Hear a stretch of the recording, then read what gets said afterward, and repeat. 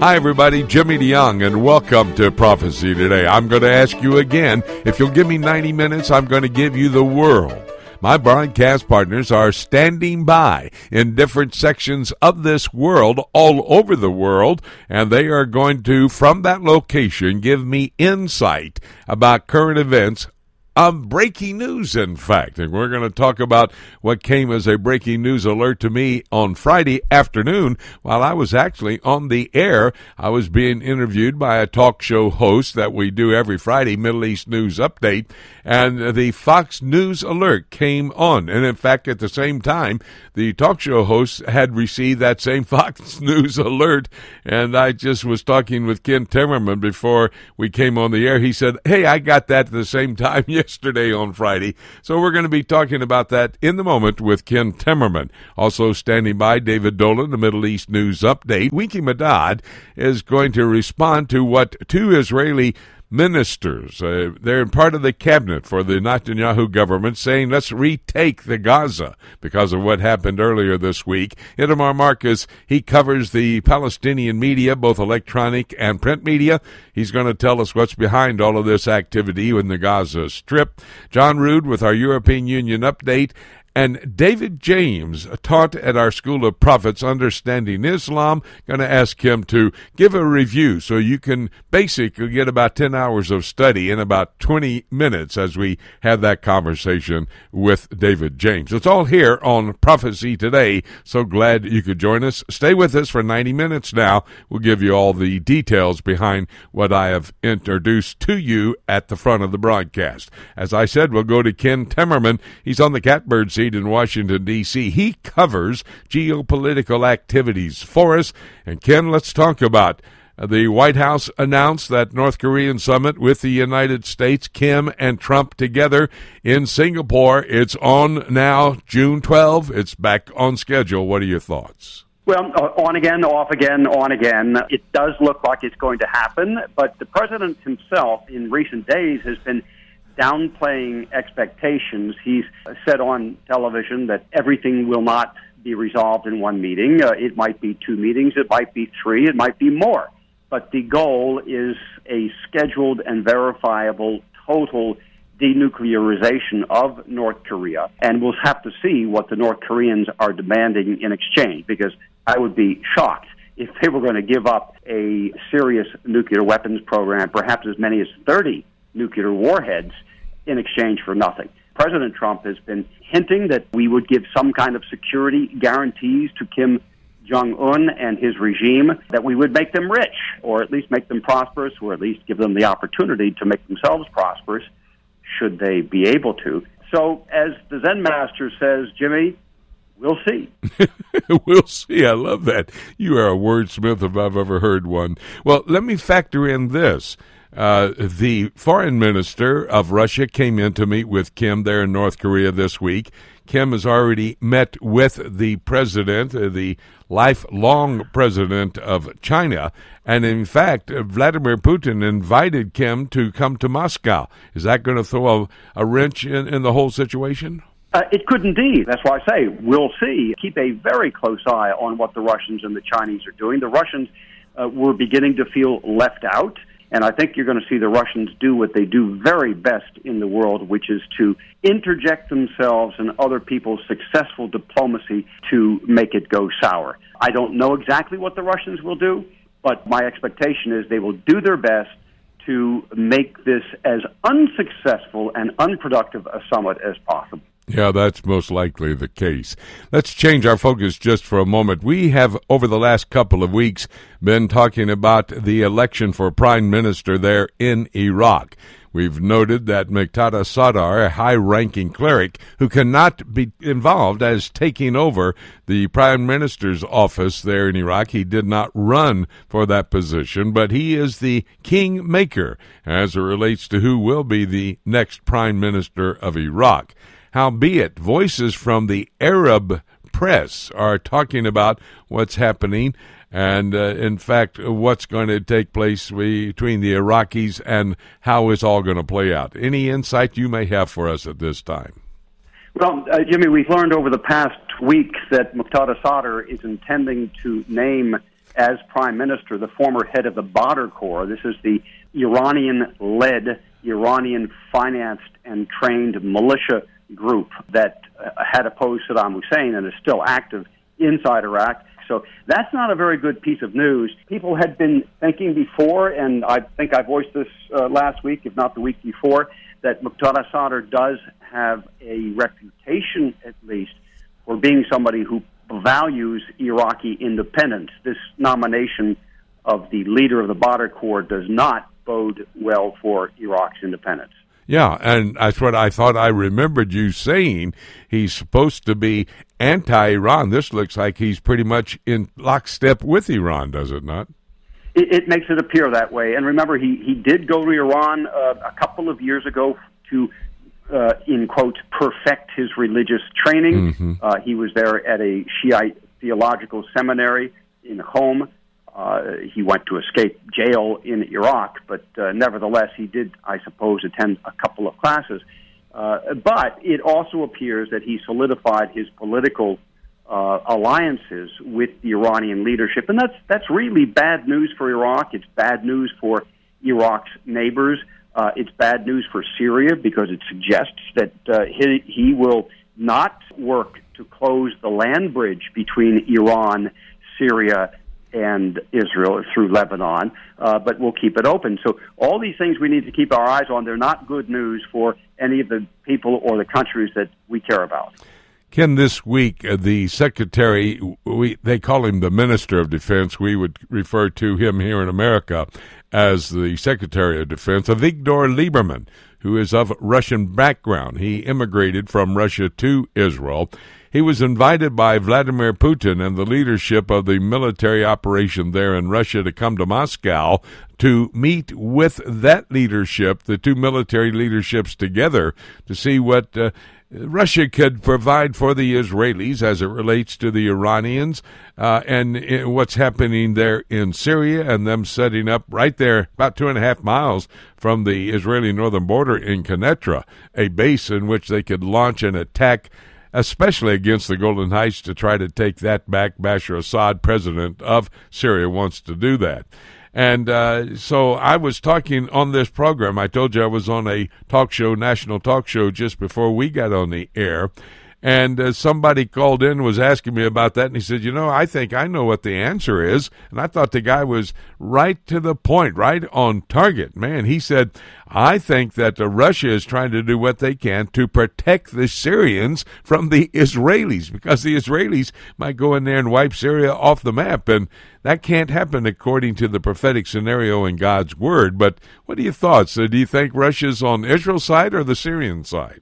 Well, I think Russia is trying to protect Syria a bit, the Syrian regime. They are Russia's primary ally, don't forget, in Syria. Iran is an ancillary ally, and it is perfectly normal for Lieberman, the defense minister of Israel, to go to Russia. Don't forget, Bibi Netanyahu was there just 2 weeks ago, hours before Israel launched its airstrikes against Iranian bases inside Syria in early May.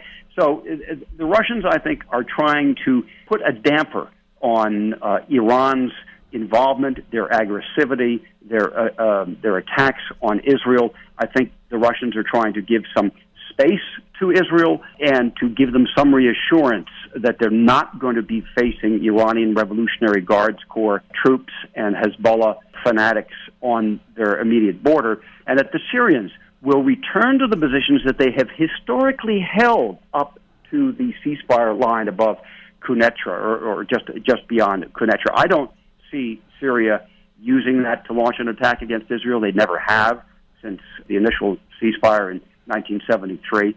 So I don't see a real risk of Syrian aggression. I do see a Russian attempt to put some space, if you wish, a DMZ, a demilitarized zone between Israel and Iran in Syria. Yeah, absolutely. And proof of that, of course, is the report that half of Syria's air defense system was destroyed by Israel within the last couple of days and or weeks. And so I think Israel's pretty well prepared to take care of themselves, but it's an interesting mix, all the personalities and the nations we talk about when you think about the prophetic scenario found in God's Word. I never get over being happy that Nikki Haley is our representative, the ambassador to the United Nations. The other day she stood up in the United Nations Security Council because we were discussing what was going on between Hamas and Islamic Jihad there in the Gaza Strip, firing over into Israel. And she said, hey, why won't you members stand up and condemn what's going on with Hamas and Islamic Jihad in Israel? United Nations, really a little puppy tiger or something, right?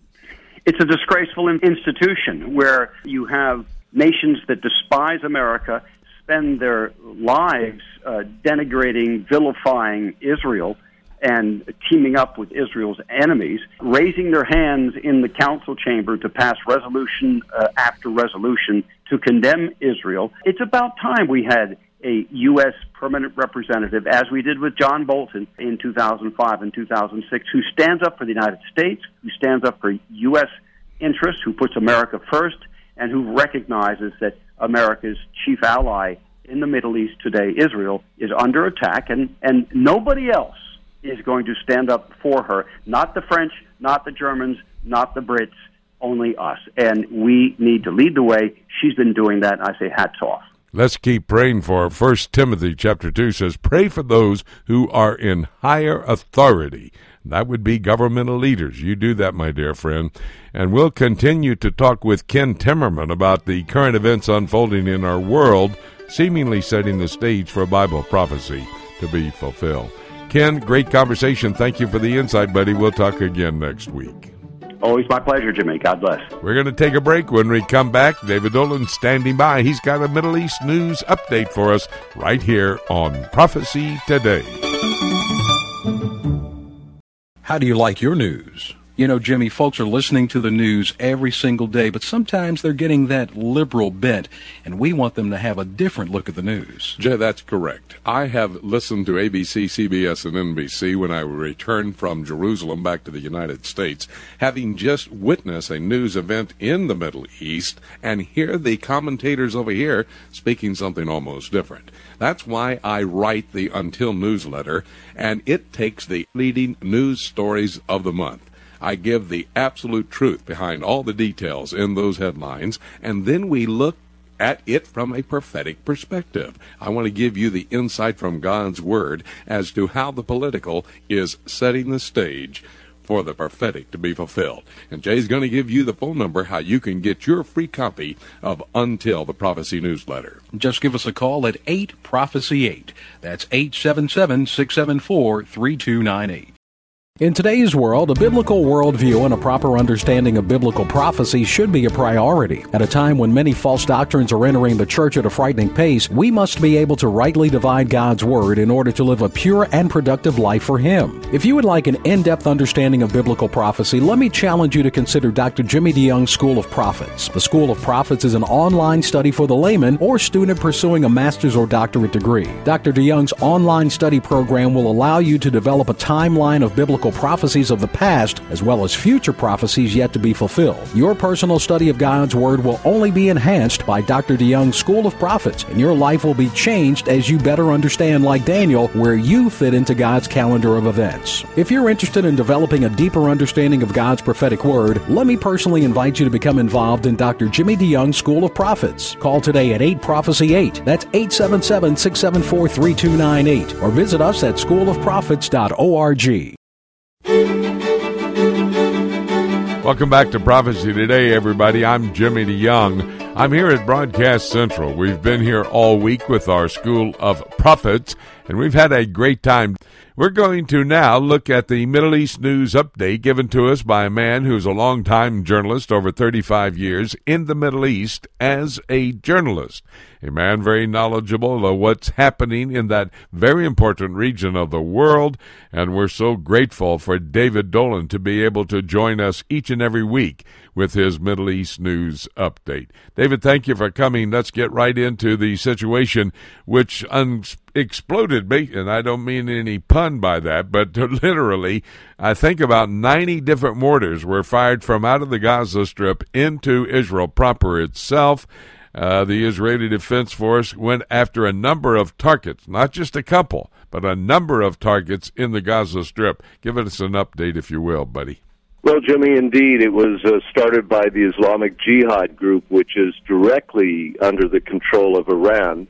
The Hamas group that controls the Gaza Strip is also, of course, allied with Iran and receives weapons and money from them, but they retain a certain distance, whereas Islamic Jihad, a smaller group, went to Iran's side many years ago and has been very close to them.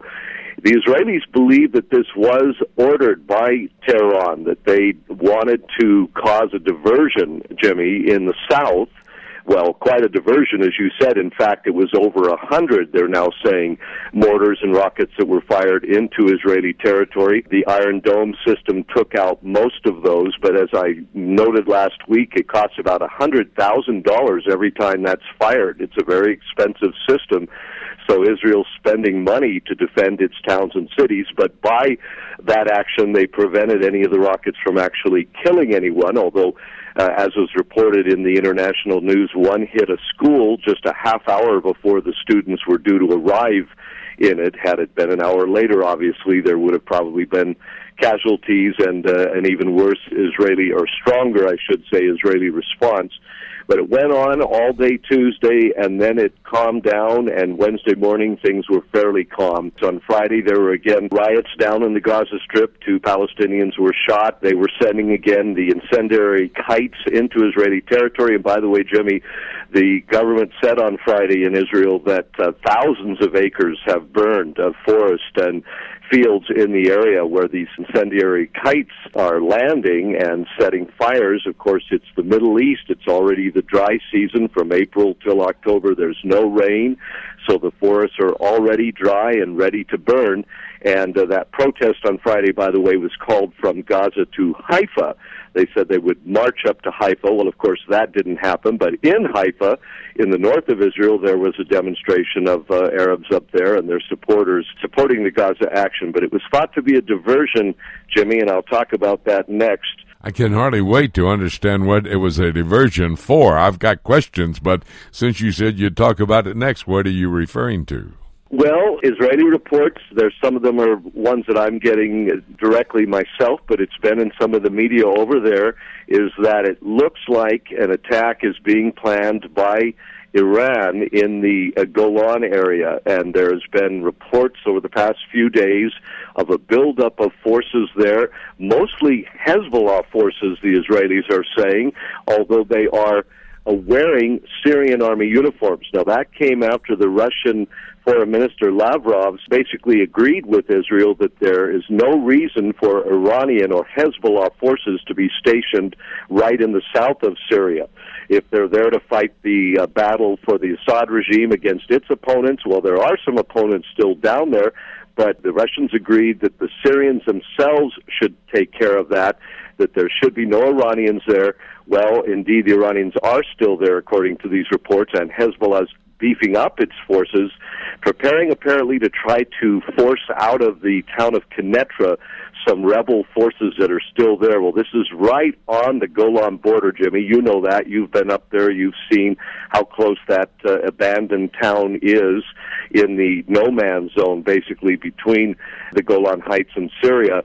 And the indications are that they're preparing for a major battle there. Well, of course, that could easily involve Israel or spill over into Israel, or the worry is be turned into an offensive against Israel. And, Jimmy, this comes as a Revolutionary Guard official this week claimed, and it's a false claim, I can say, but claimed that the rockets they fired into the Golan earlier in April did much more damage than the Israelis are admitting, and that it really did some harm to Israel. All my reports, everything I've seen, that's false. The Israelis, again, with their anti-missile systems, took out the 4 rockets that were aimed at military bases. As you noted at the time, most of the rockets landed short of Israeli territory. They landed in Syria itself.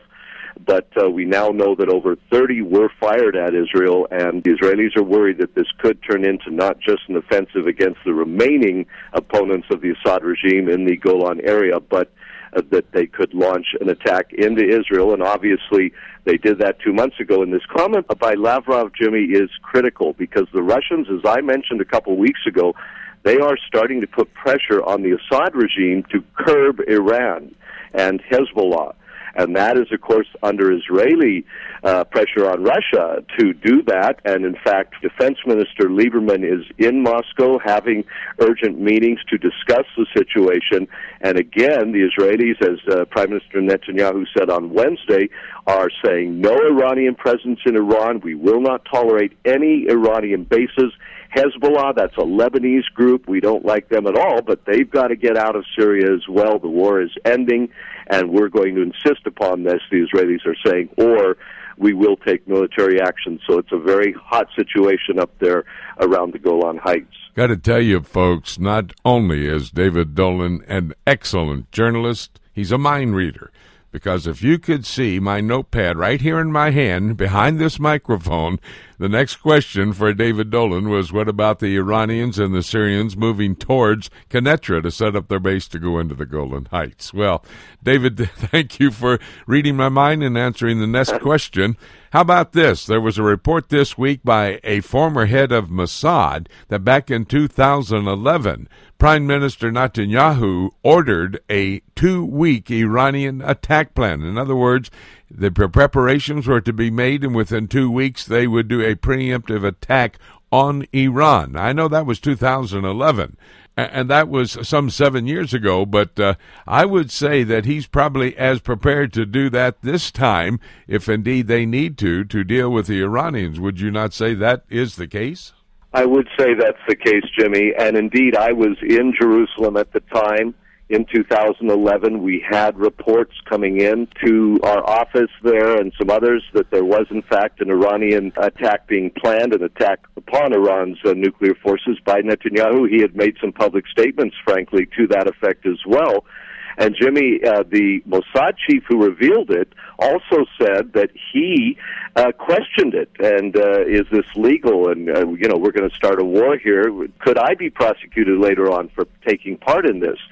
So he was holding it back. But, Jimmy, the attitude in Jerusalem at the time was to hold back. And why was that? Because of a man named Barack Hussein Obama, who was president of the United States, of course, at the time, who was encouraging at the time the Arab Spring, as they were calling it, this revolt that, of course, led to disasters and wars all around the region that are still raging in Syria and Yemen. Egypt, the Mubarak government was overthrown. The Muslim Brotherhood came in, and it was a mess.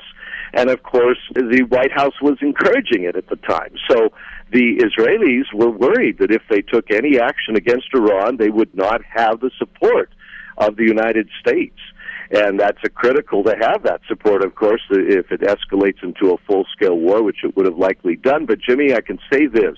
Had Netanyahu taken that action at the time, despite the opposition from Washington and at least from the Obama administration in Washington and others, we wouldn't be in the situation we're in today.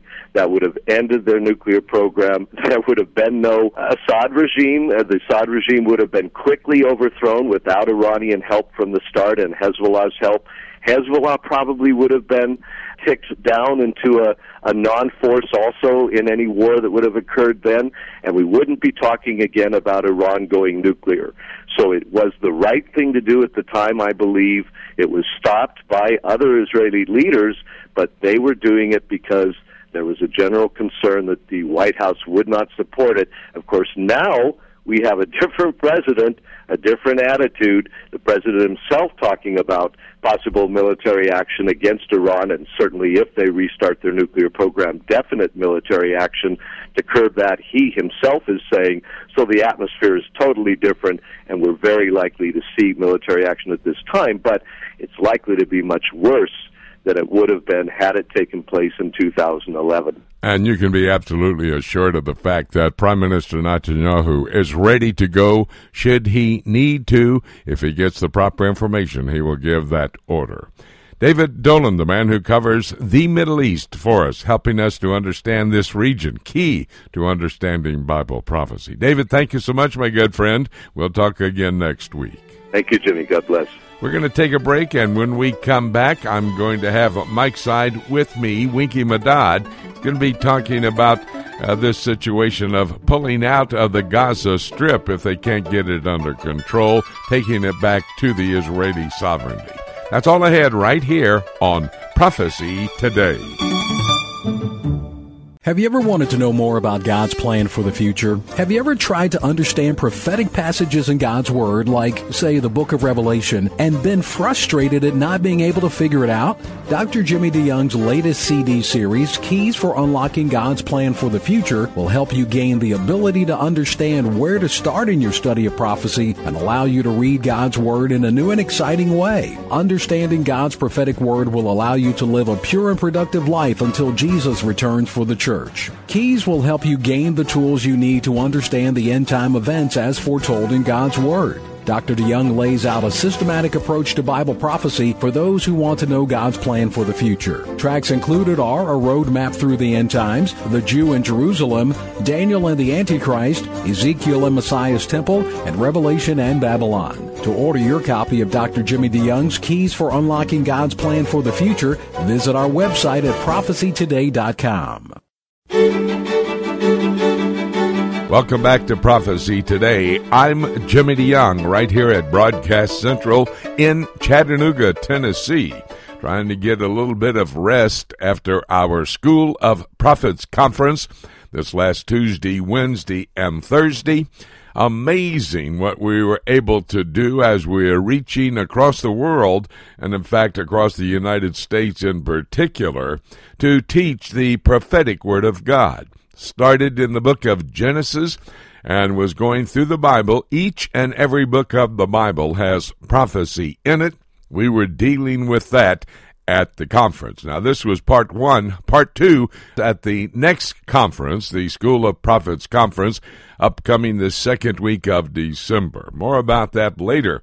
Had a great time. Somebody told me we had 4,000 views on our live streaming. Now, I'm not sure exactly what that means, but it sounds like a lot of people were interested in what we were doing. We'll tell you about how you can view all of the conference. We are now editing everything that we videotaped and put on live streaming, and it will be available. So we'll tell you about that later down the line when we get it all in shape. Well, this last week in Israel, it's been a very interesting time. I think there were somewhere between 80 and 90 mortars that were lobbed across out of the Gaza Strip into Israel. Islamic Jihad and Hamas involved in this. More details as we go through the broadcast today. But I wanted to get a hold of Winky Madad. He's one of our favorite broadcast partners, long-time broadcast partner, and he lives in a place called Shiloh, center part of the state. It's in the area of what the Palestinians refer to as the West Bank, but Judea and Samaria, the proper name, and it is one of those Jewish communities often referred to as a Jewish settlement as well. And Winky, I'm just repeating information that most people already know. I just want to get them on the same page with you and me. And we can talk a little bit about these mortars being lobbed into Israel from the Gaza Strip. But I want to start with this. There are two Israeli cabinet members, two different ministers, who have proposed the idea of taking back the Gaza Strip.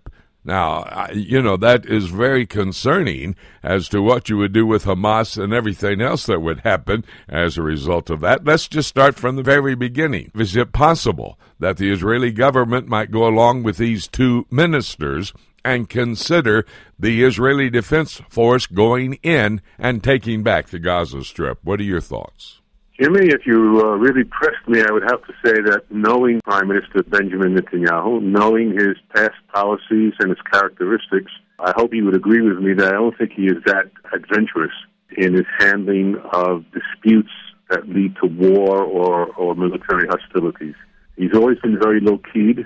He has been very forthright in his statements, especially against Iran, that we will not tolerate Israel being targeted in any sort of nuclear armament development, or in Syria. But even this, I think, the past two occasions in which he personally was in charge of operations in Gaza, anybody would say he was fairly hesitant and definitely not willing to enter Gaza in a large fashion. I would hope that the Israeli army has some commando operations, perhaps, in which maybe Hamas senior members and leaders could be perhaps abducted. That would be a nice development, but maybe that's wishful thinking on my part. I do not see the Israeli army in large incursion or even invasion in Gaza Strip. It's a much more difficult problem with the large numbers of Arabs. I think we're adequately, at the present moment, dealing with the situation we see now that after the past couple of days, things stopped. I don't think that's on the boards. I think the politicians are simply making a lot of hot air for themselves. Yeah, trying to promote a consideration that may grab some of these who are going to be voting for them the next time they come up for election. Well, just remind everybody that the Gaza Strip, if you can, you're a great historian. Tell us about how the Israeli government decided to give the Gaza Strip to the Palestinian people. I think to appease them with a state of some kind, using the Gaza Strip as that state. But also the Jewish settlements. Back in 2005, there was a major Jewish settlement that was evacuated. Just go through that history a little bit with us and tell us what has even happened to those who were in that settlement there in the Gaza Strip and have been pulled out, and what are they doing now? Well, let's first make sure that everybody's on the same page. Gaza has a long history of Jewish residency, especially in the 16th century. I'm talking about the modern period, not even talking about the biblical period. In the end of the 19th century, up until 1929, there was a small Jewish community in the Gaza Strip. As a result of the pogroms and the riots that the Mufti led at the time, they had to leave. And there was a Jewish kibbutz called Kfar Aza that existed there in the end of the Mandate period, and it was overrun by the Egyptian forces in 48. So it's not as if Jews sort of popped up in Gaza out of nowhere.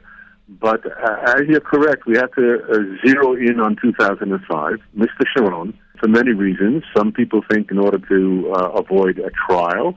Some people think simply because the perceived large number of Arabs in the area were uncontrollable or we would be unable to administer them properly, decided unilaterally to give up the Gaza Strip. Now, in the south, as you mentioned, there was a whole area of about 14 kibbutzim and moshavim in an area called Gush Katif. You don't have to translate it, just a geographical name. Some of them had been moved into there from northern Sinai when Menachem Begin had effected a withdrawal from the Sinai Peninsula. So some of these people actually had been, by 2005, turned out of their homes twice. That did not placate the Arabs.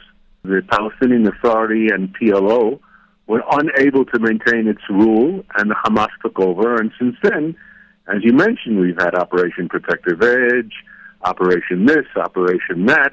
Iron Lead, I think, is another one, and it's been very unquiet, including the tunnels. They hit us above ground and below ground as well.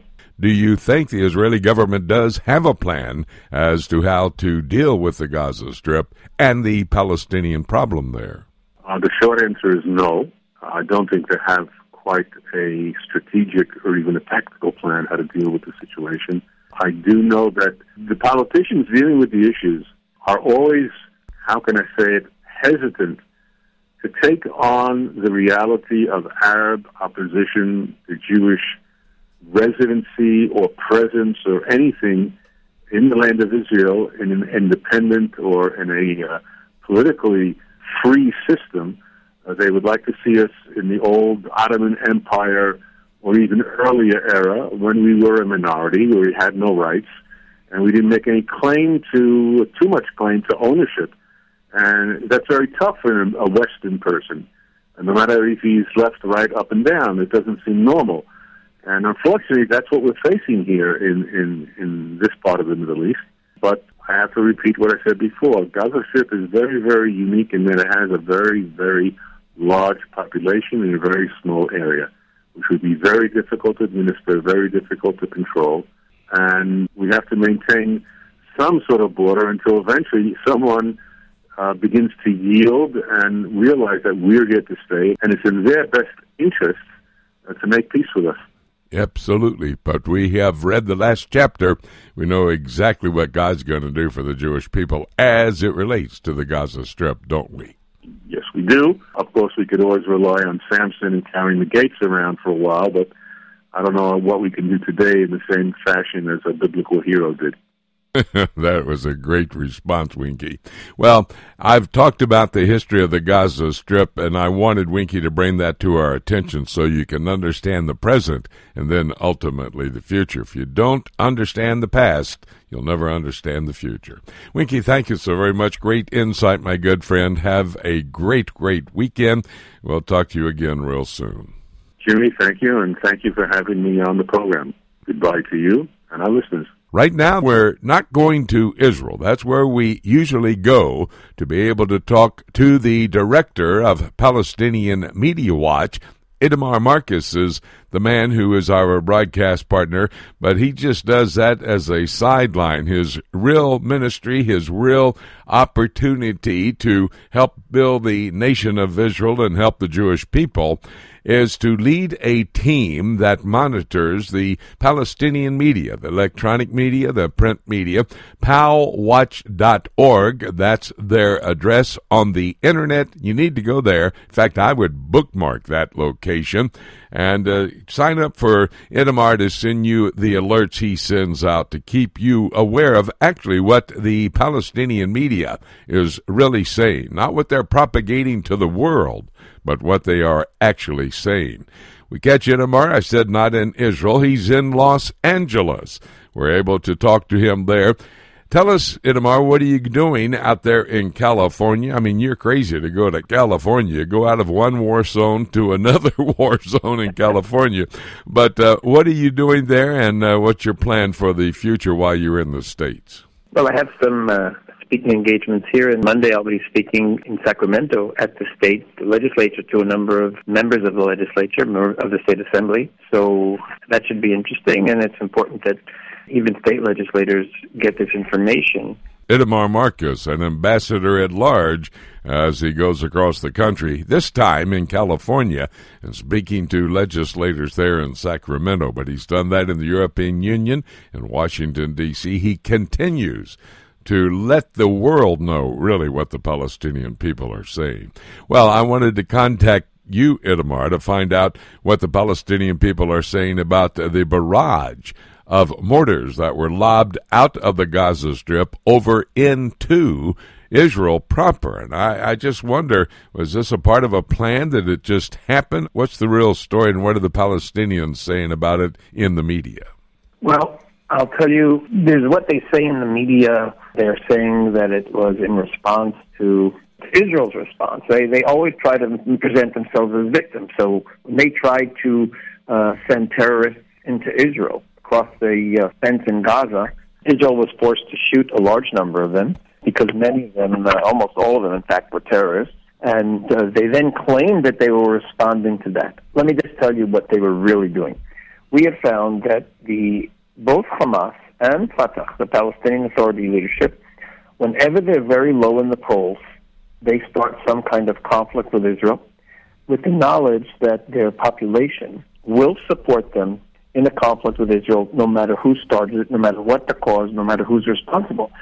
So what Hamas did here was they have been very low in the polls. Palestinians in the Gaza Strip have been suffering terribly in the last year due to financial cutbacks, due to the poor management by Hamas. And with the people suffering and with Hamas popularity very low, Hamas decided they had to attack Israel. And I'm telling you that the real reason for this attack was just to gain popularity and to gain prominence amongst the Palestinian population. It had nothing to do with any of those reasons that they're telling the international community. Well, I know that we talked in the past about the March of Return, a 7-week campaign leading up to the celebration of the 70th birthday of the Jewish state of Israel. Is this an extension of that? Is it a different game plan that they're working with? What is it? Well, the March of Return, even the expression was really a camouflage for their attempt to create terror against Israel. They were hoping to get a few terrorists to get into Israel to commit some kind of a terror attack where Israelis would be killed, where civilians would be killed. And that's why they sent hundreds and even thousands of people all along the Gaza Strip to try to break down the fences and to cut the fences and get into Israel. In fact, a number of them succeeded in cutting the fences. Some of them actually got into Israel. They were all either caught right away or were killed after they come into Israel. They called it a March of Return. Again, even the name was a camouflage. It's a packaging. The name was a PR stunt. We want to return to what they're claiming is their land. Of course, it's not true. Of course, historically, it never was true. But that's the PR plan. And they packaged terror under nice terms like the March of Return. Then what happened was they packaged the shells that they fired into Israel as a response to Israel killing people during the March of Return. So what they've done, though, and successfully done, is they've put themselves in the center of the news. Israel has been isolated internationally, and I can tell you some of the comments I'm hearing in the United States and in California from people who are not very informed. They just cannot imagine why Israel killed so many supposedly innocent civilians. The press has played along, tragically, the press has played along with Hamas, has made it seem like Israel just attacked innocent civilians and shot innocent civilians who were doing their non-violent demonstrations. So Hamas has succeeded. Both internally, they've created popularity for themselves, and internationally, they have put Israel in the spotlight as if we are killing civilians. And I'm telling you, I'm hearing that not just from the media, but from uninformed Americans and even uninformed American Jews who are embarrassed about what Israel did in killing civilians.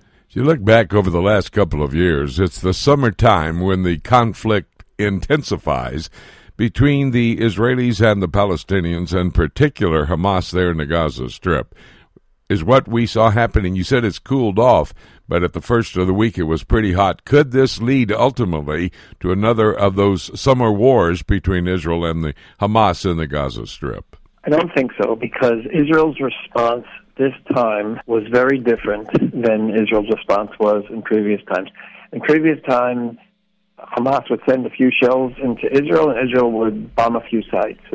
Hamas would, send 10 in, and Israel would bomb a few sites. This time, Israel bombed dozens and dozens and dozens of sites all through the Gaza Strip. Many of the Hamas training camps, many of the Hamas offices, many of the places where they stored their weapons. We bombed another tunnel. The way to deter Hamas is not to respond to one volley with two volleys, but to respond to one volley with 10 or 20 or 30 volleys. And that's what we did.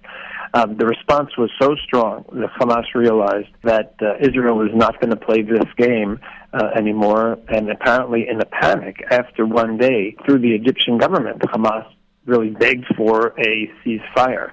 And although Israel will not negotiate with Hamas, Israel decided to let's see if they will really stop firing. So it's not an official ceasefire. There never was an official war. But what happened was Israel taught them a very, very important lesson, that there's a different Israel out there right now. We're not going to be concerned what the international community says or what the media says.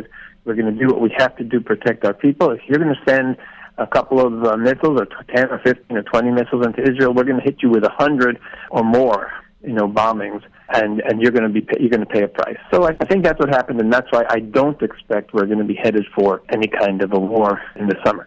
The only thing that could change that picture is if, tragically, God forbid, Hamas succeeds in sending a missile in to Israel, which actually kills some civilians.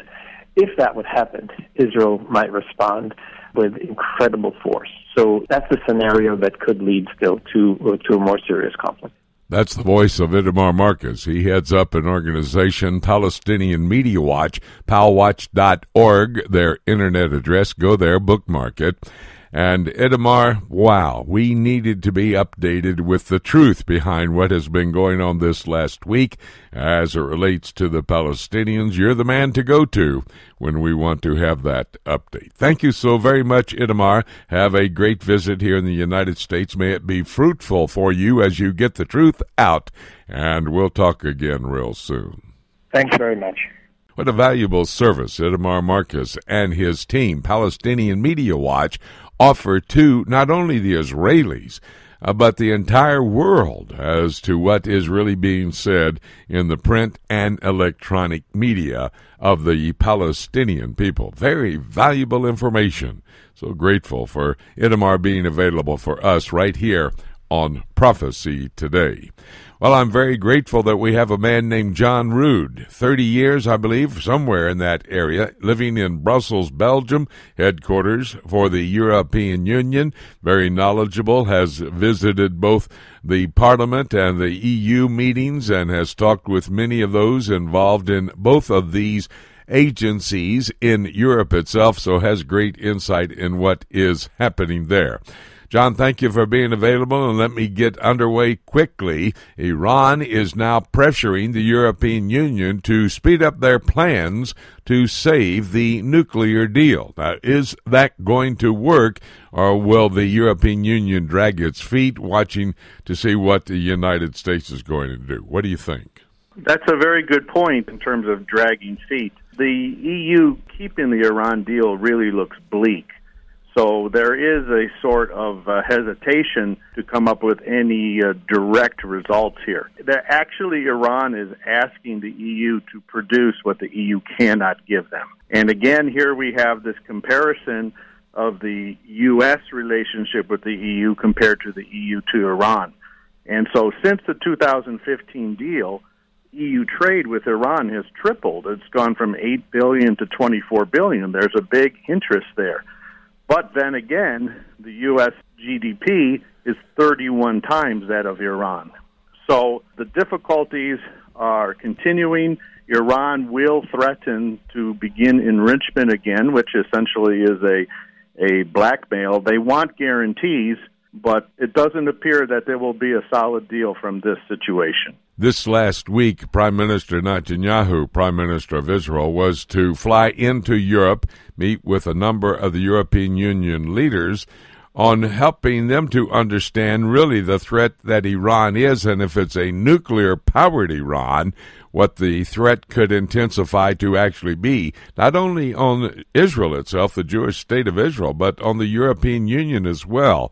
Do you have any input from what that conversation might have been between Netanyahu and those European Union leaders? Well, that is the concern from the European Union, the ballistic missiles, because they're within range. Now, President Trump in the United States, they're much more concerned about Iran's role in the Middle East, about the nuclear deal enrichment, which expires in 2025. So the ballistic missile situation is very much close to home for the EU. They receive Prime Minister Netanyahu. He's meeting June 4th with Merkel in Germany, and Macron is June 5th, the next day in France.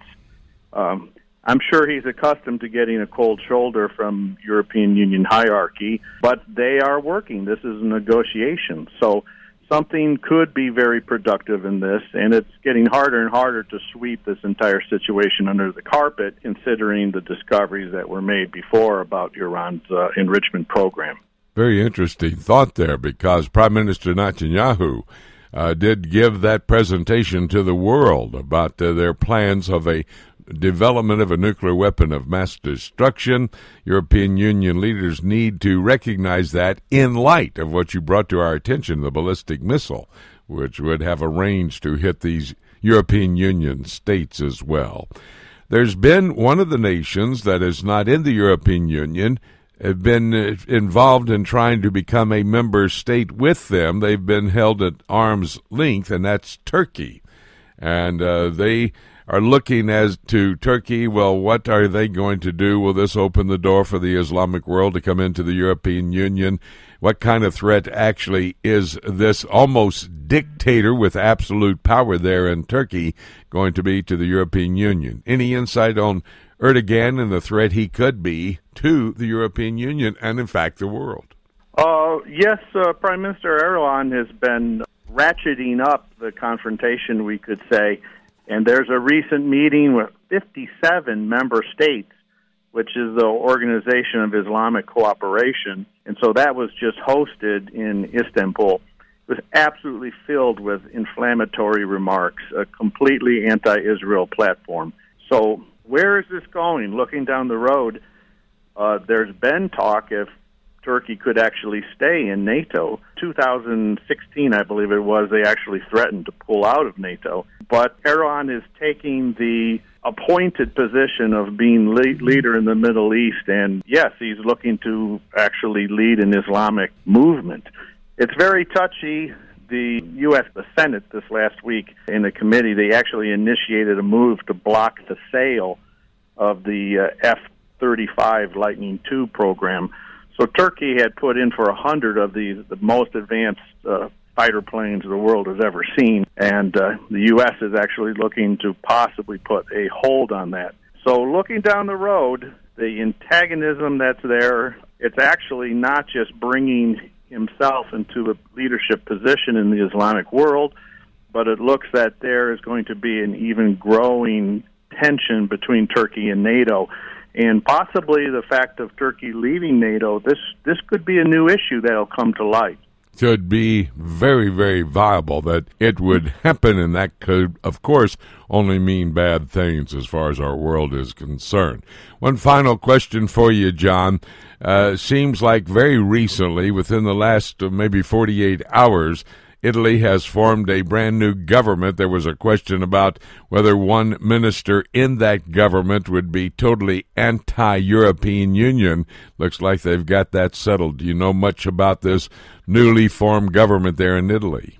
Yes, Italy's had a political crisis. It's certainly not the first one. They've had 64 governments since World War II. But this is the first time that populist movements have come to the forefront. So there actually was a coalition formed between the anti-establishment, the Five-Star Group, and a right-wing League group. And both of them basically would be Eurosceptic. So they've actually chosen, as you said just very recently, Giuseppe Conte, and he will be the head, being the new prime minister of Italy. You know, most of the press will be negative on this in terms that it's a populist movement. But if you look up the definition of populist, it's basically a member that's seeking to represent the interests of ordinary people. So Italy has had a crisis, not the first one. We'll see how this scales, but one of the situations in Italy is the debt situation is out of control. Their debt is 2.3 trillion euros, $2.7 trillion. So they're the second highest debt in the EU after Greece.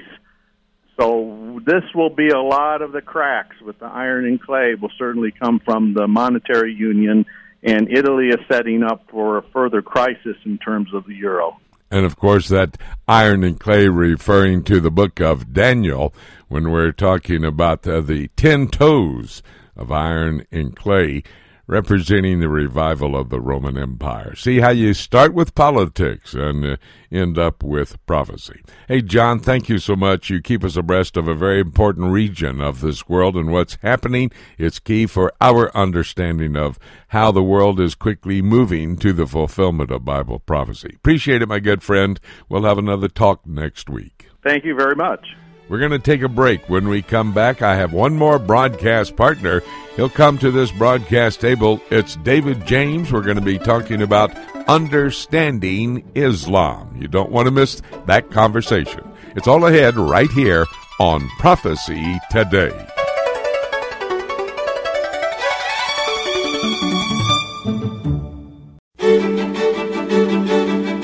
Hi, everybody. Jimmy DeYoung. Welcome back to the last half hour of our 90-minute broadcast Prophecy Today. Remember at the outset when I was introducing the program, I asked you for 90 minutes. Hope you're still with us in a moment. We're going to have David James, and he'll join me at this broadcast table for our weekly conversation, a focus on understanding Islam. That's going to be a very informative conversation. Keep the dial set right where it is. Before we bring David, though, let me ask you to go to my website, prophecytoday.com.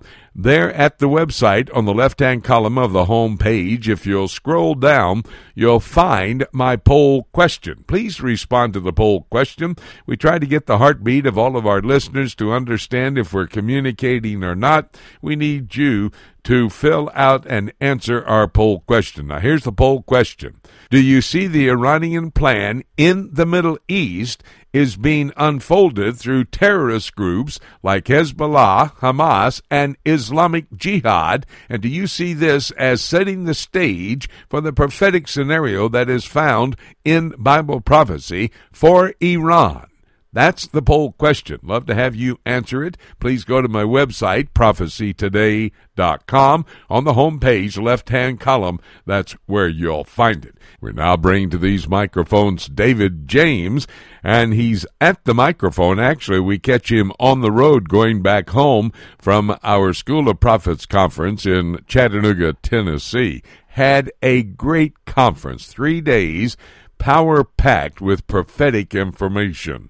David gave us a look at the understanding of Islam, and I started the first of a 3-part series on prophecy through every book of the entire Bible. I got a great response to both of the courses, and we've got some plans for the future. The next conference upcoming is going to be December, the second week of December 11, 12, and 13. Put it down on your calendar.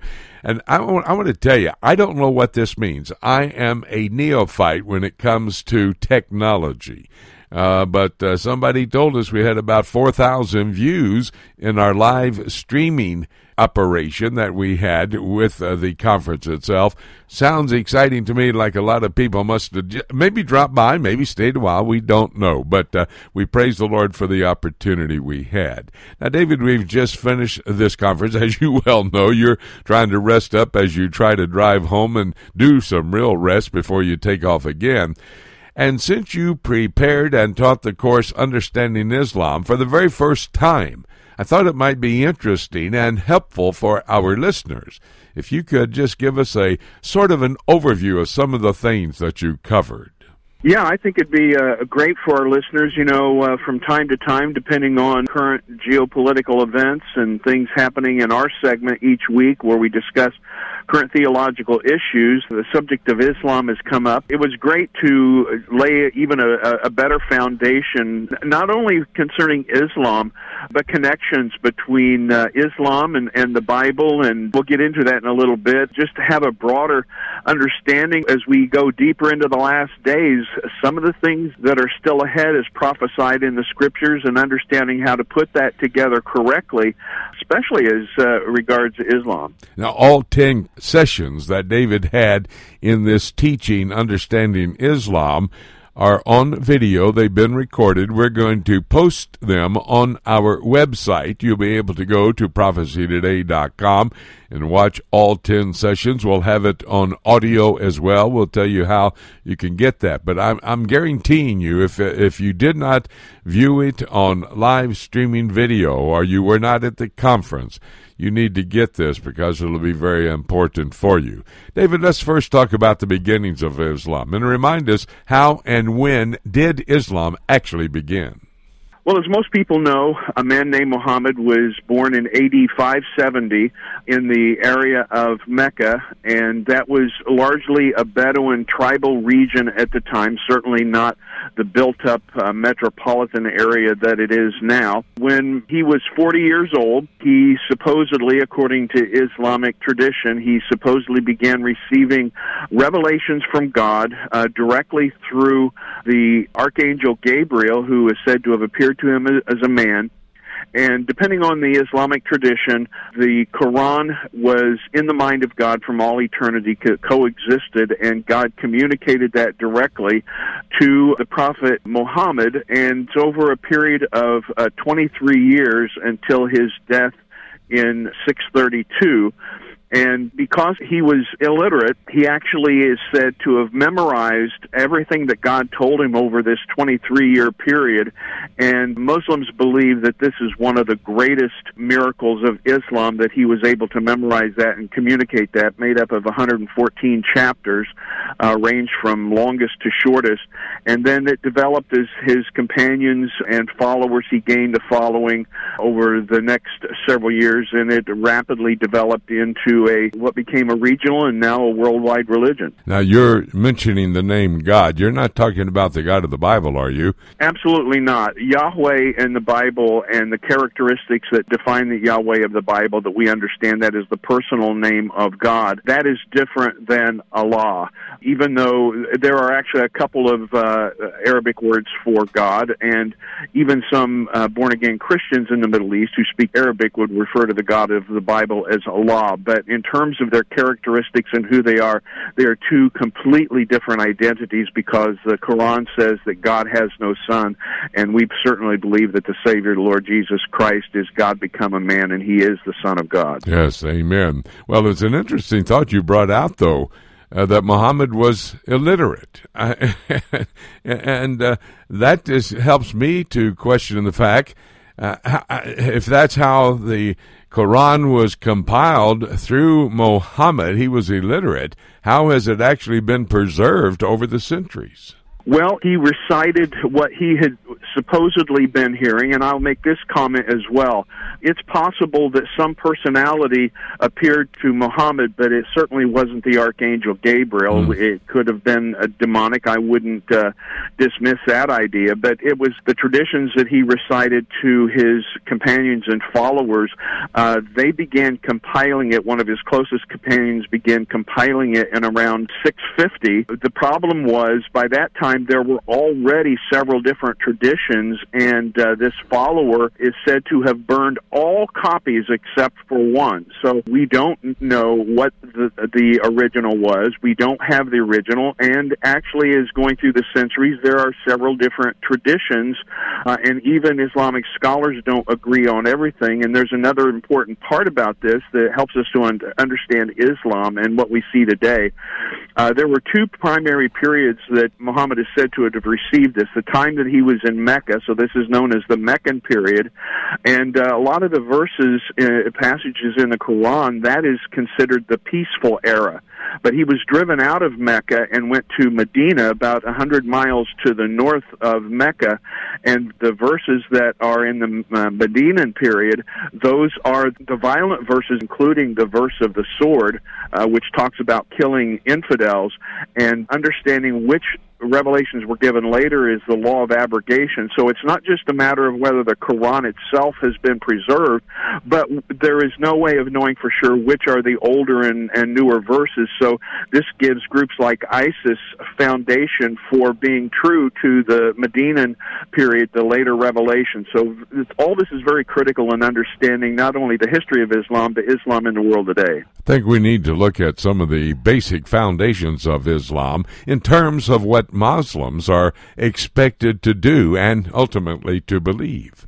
Well, there are 5 pillars of the faith which actually outline what Muslims are expected to do. The first is the declaration of faith, the Shahada, which says that there is no God but Allah and Muhammad is his prophet. And so by doing that, that is actually how someone becomes a Muslim. He simply makes that declaration. In fact, according to some Islamic scholars, because I just said that, I am now a Muslim. But I think we would both agree that's not the case. But there are other things like things they must do, that is praying 5 times a day, fasting, giving alms, and then at least once in their lifetime perform the Hajj, which is the trip to Mecca in the first month of the Islamic calendar. And then there are 6 articles of faith, and I'm not going to go into all of them simply for the sake of time, but just to note that they would include things like belief in Allah, belief in angels, belief in the prophets of Allah, belief in the books of Allah, and belief in the ultimate decree of God, which results in ultimately fatalism.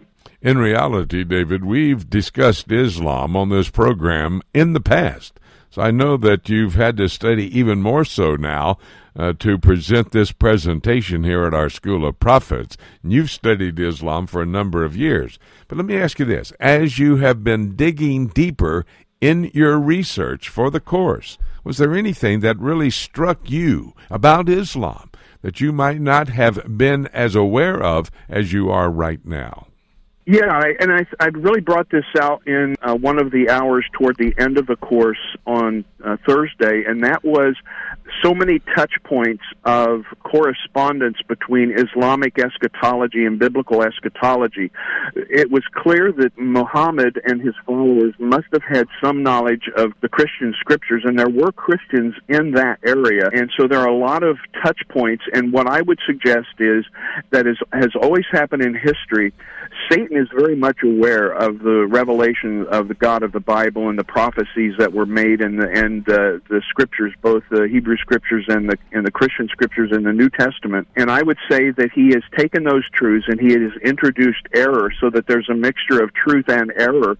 And this is what causes some people to think that there's really not that much difference when there actually is, and there's significant differences in the eschatology, and we must be careful not to be deceived by what I would call satanic theology and superficial parallels. Well, here we are at that time at the end of our conversation, almost, but it's the time for that question and the look towards what God's Word has to say and what we know Bible prophecy calls for. For example, the Antichrist. I know one of the things that you discussed was the idea of that biblical Antichrist will come out of the Islamic world. Can you briefly explain what this is all about and what you think about that theory? Well, Joel Richardson is the primary proponent of that and has written several books on that idea. But I think based on several passages, particularly Daniel chapter 9, where it talks about the people of the prince who is to come will destroy the city and the sanctuary, and that's a reference to a prophecy that was fulfilled in 70 AD by the Romans. And the prince who is to come is the Antichrist. So I think the ethnic identity of the Antichrist has to be Roman. He cannot be coming out of the Islamic world.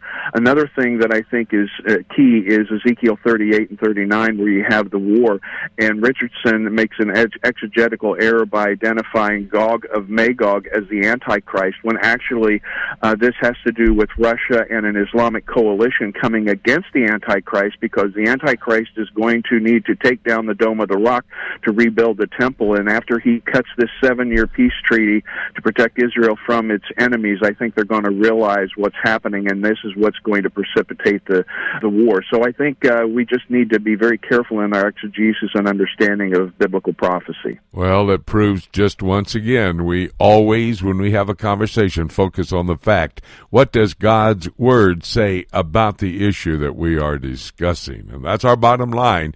God's Word is the absolute. Hey, it was a great time, and you did a great job in the 10 sessions on understanding Islam here at the conference. Appreciate it so much, David. I'm looking forward, just give us a little teaser about what's upcoming in December. Well, as you said, you're going to be doing your second in the 3-part series on prophecy through the Bible, and I'm going to be doing something new, something I've done around the world, but new for the School of Prophets, and that's to offer a practical course that pastors, church technicians, church secretaries can come to help pastor take these things that he's learning in the School of Prophets and use them, and I'm going to be teaching a series of sessions on graphics and PowerPoint design to help pastors and teachers effectively communicate the Word of God. Oh, that is great. And folks, if you watched it on live streaming video or you were at the conference, you know that the graphics David used in his course were just excellent. Great practical activity going to be taking place at our next School of Prophets. It's in December 11, 12, and 13. Mark it down on your calendar. Hey, David, have a safe journey back home. Get a little bit of rest before you take off for someplace else in the world. And we'll catch you next week, and we'll have another conversation. Thanks, Jimmy. Always great to be with you in person and on the air. Thank you, sir. We're going to take a break, and when we come back, I am going to take a look at the book, pull all these thoughts that we've gotten from our broadcast partners together, and see what the Word of God has to say about it. That's all ahead, right here on Prophecy Today. Hey everyone, this is Dave James with the Alliance for Biblical Integrity. You hear me each week discussing current theological issues with Jimmy DeYoung on the Prophecy Today weekend broadcast. We founded the Alliance for Biblical Integrity because we saw a need for an apologetics and discernment ministry that would be an important resource for local churches, schools, and ministry organizations that face ever-changing theological challenges in today's world. I teach many different courses and seminars in the United States and around the world and can tailor the seminars for Sunday schools, Bible studies, and church services, and the courses for weekend conferences of 6 to 10 hours. For more information, you can go to the ABI website at biblicalintegrity.org. That's one word, biblicalintegrity.org, and click on Courses and Seminars on the main menu. You can also contact me personally through the contact page on the ABI website. I look forward to hearing from you. The book of Revelation is God's final word to man and the timeline of the last days revealed to the Christians. This symbolism-filled example of apocalyptic literature can be difficult to understand, especially when simply reading it from beginning to end. Dr. Jimmy DeYoung's latest book, Revelation, A Chronology, takes a walk through the prophetic book of Revelation in the order that the events will take place, chronologically, sharing insights into its true meaning and doing so in an easy-to-understand and practical way. If you have difficulty understanding the book of Revelation, get your copy of Revelation, A Chronology, and let Dr. Jimmy DeYoung aid you in your understanding of this profound end-times prophecy book that God has preserved in His Scriptures for Christians in the last days. To order your copy of Jimmy DeYoung's Revelation, A Chronology, call us toll-free at 877-674-3298 or visit our website at prophecytoday.com. It's time right now here on Prophecy Today for us to take a look at the book. We've been eavesdropping on the conversation with our broadcast partners. You've been able to hear what they've had to say as I would ask them information about a current event that we are reporting and getting their insight, some of them on the ground where all of these things are unfolding. These are great reports. They're key for your understanding of Bible prophecy, that end-time scenario that is unfolding as these current events come into place, setting the stage for these prophecies to be fulfilled. You'll notice that I have some very knowledgeable broadcast partners. We need to understand all of these reports. And by the way, if you happen to miss any of the reports on today's broadcast, you can go to my website, prophecytoday.com.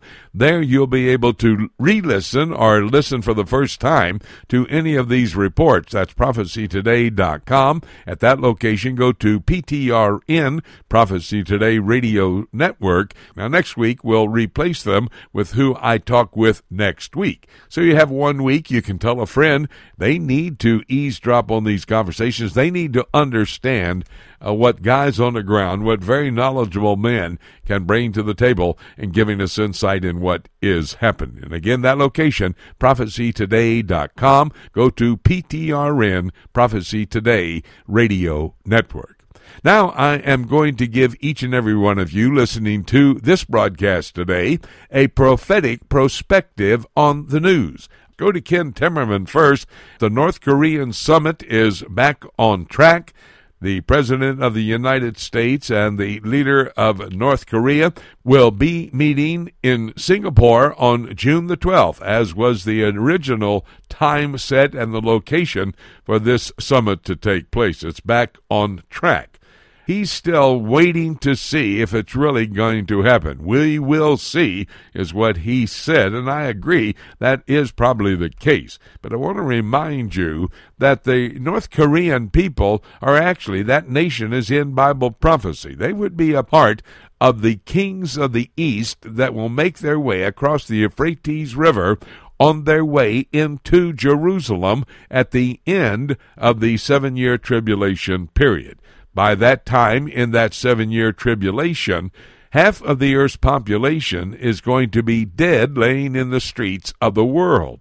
But the other half will be found in the Far East. We're talking about China, India. We're talking about, and by the way, those are the two largest nations in the world. We're talking about Japan, North Korea, South Korea. We're talking about these Far Eastern nations that will come, according to Revelation chapter 16 and verse 12, the river Euphrates drying up, making way for the kings of the East to come into Jerusalem. They'll be the ones, according to Zechariah chapter 14, verse 2, when the nations of the world, they'll be the only ones left at that time, at the end of the 7-year tribulation period, that will gather in Jerusalem under the leadership of Satan to try to stop the return of the Messiah, Jesus Christ. David Dolan gave us, of course, his Middle East news update. He is key. The Middle East, probably the key region as it relates to Bible prophecy. And he was talking about the Palestinian attack from Hamas and Islamic Jihad. Out of the Gaza Strip, they have fired over 100 mortars and rockets into Israel. Now, when you look at the Palestinians and what they want to do, wipe Israel off the face of the earth, when you stop for a moment and think about the campaign, the 7-week campaign that is just completed with Nakba Day, when they had 60 Palestinian terrorists killed trying to cross the border into Israel there in the Gaza Strip, and when you think about the book of Malachi, you see that project, that campaign from the Palestinians to try to return to their home. It was the March of Return. Well, the Bible tells us in Malachi chapter 1, these people, the Palestinian people, it says they will return. They brag about it. They will return and will rebuild. The Lord says there in Malachi chapter 1, you'll return and rebuild, but I'll call your borders the borders of wickedness. That's what we got. By the way, the word Gaza is used 18 times in the Old Testament, and Jewish people have been there for a long time. And that's what we talked about with Winky Madad as we went to him to find out about the possibility of the Israeli government going into Gaza and taking it back. You know, the Hamas was given the Gaza Strip. The Israelis are trying to placate them with a state of their own, the Gaza Strip. That's not worked out. But Gaza is key not only to the Israeli people, but for the future, for the activities in God's prophetic plan. Winky Madad talked with us about that. Itamar Marcus, he is the director of Palestinian Media Watch. He covers the electronic and print media for the Palestinians. Well, they're involved in putting this whole thing together. It says in the book of Ezekiel 35 that they will go into the land of Israel, the Palestinian people, kill the Jews, and then steal their land. That's exactly the agenda for Hamas and Islamic Jihad, as Itamar informed us. John Rood covered the European Union for us. Do you hear that phrase he said when he's in conversation with me? The cracking in the 10 toes of iron and clay. You know, that's from the scriptures.